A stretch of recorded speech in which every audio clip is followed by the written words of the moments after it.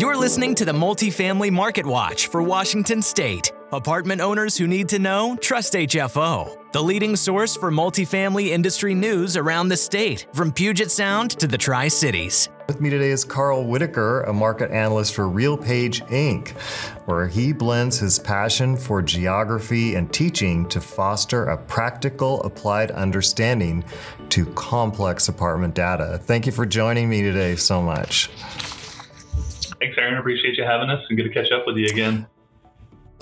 In your last quarterly report about Oregon, which is what we're going to be talking about, and mostly Portland metro area, you said that Portland's seasonal rent swing was not as pronounced in the fourth quarter as in many markets, and that retention rates were not quite as high as in other West Coast markets. Is that a trend that you're still seeing?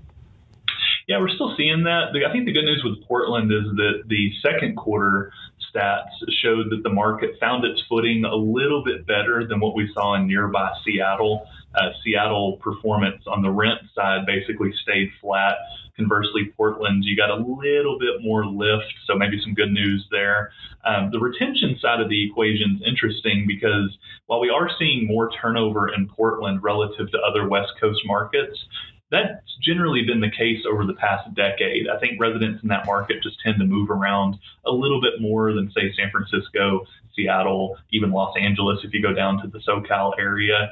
Now, having said that, I think the retention thing is sometimes hard to talk about at a market level. And what I mean by that is that we see the urban core of Portland has quite a bit more resident turnover than, say, suburban Portland.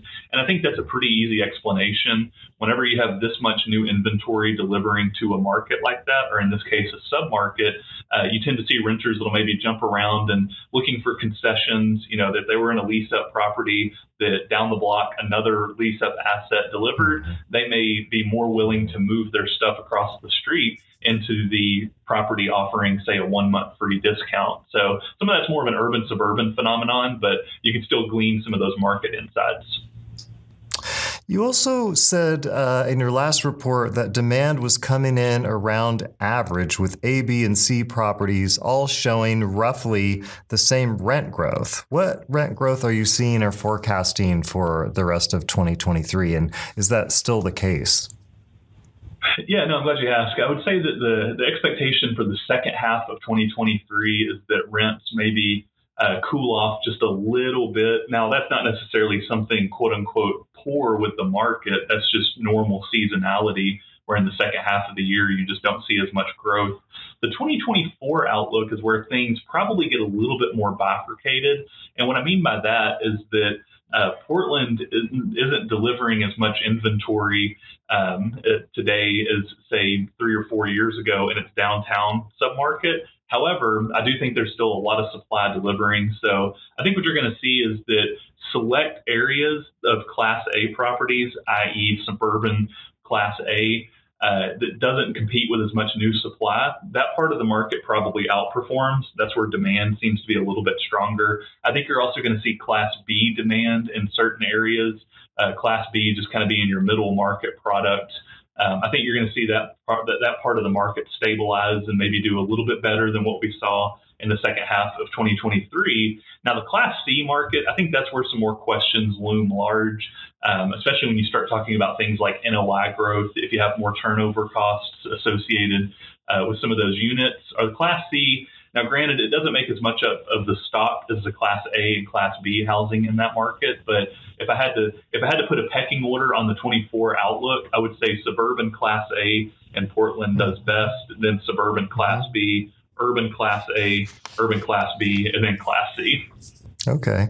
So you answered a couple of my other questions that I was going to ask you. And now the one that I still had left here about Portland Metro was, is there anything else you'd like to report on that you see in the data, specifically including maybe Vancouver or the outlying cities in the area? Yeah, for sure. I think some of those outlying cities that are very suburban in nature, but maybe have a more of the quality of life drivers are going to be the areas that probably have the strongest performance. I do think you have some suburban pockets where supply could be a little bit more of a headwind. But suburban construction just tends to be different than urban in many ways. It's a lot less dense. It's a lot less homogeneous from a price perspective. In other words, a new product that delivers downtown today is still kind of competing with what delivered, say, 10 years ago. Conversely, something that delivers in Vancouver today is a very different product in many ways than what completed 10 years ago. So I think you just get a little bit more of a buffer from the supply perspective there, not to mention being suburban in nature, the concentration of the supply is spread out a little bit more. The one thing I would mention with Portland that I think is going to be interesting to watch, and candidly speaking, I don't have a good guess on this as of right now, but the Portland economy being somewhat tech-driven in some ways, but a little bit less tech-driven than, say, Seattle or certainly San Francisco and San Jose.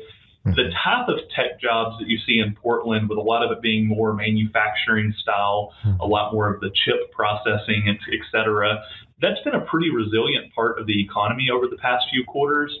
There may be some questions there over the near term as you hear some of the global pressures happening.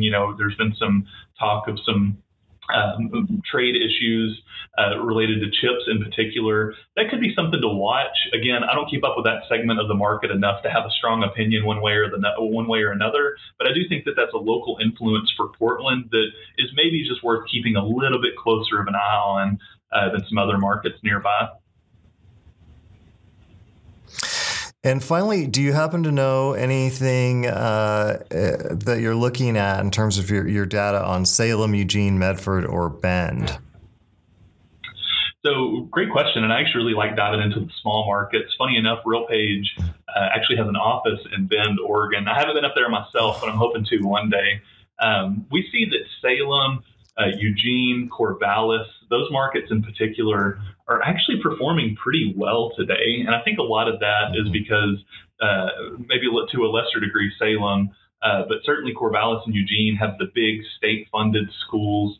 We've seen those types of markets really perform pretty well, especially as students have come back to campus. Salem just kind of has that slow and steady nature. Maybe some of the folks listening to this heard our Seattle interview earlier. I think Salem and Olympia have some economic similarities in some ways. And because of that, you see the trajectory of the market's rent growth and occupancy kind of match pretty closely there. The Bend market, we don't have enough data there to really confidently report on. So I don't know that I can offer too much on Bend other than that, again, we just happen to have an office there, funny enough. All right.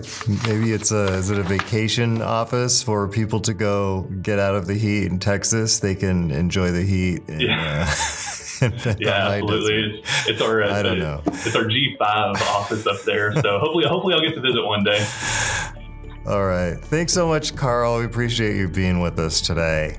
Our entire office specializes in multifamily real estate, making HFO the largest multifamily brokerage in the Pacific Northwest. Your success is our passion. Build your legacy with HFO. Call 503-241-5541 or visit our website at hfore.com for more information. HFO is an affiliate of the Global Real Estate Advisor Network.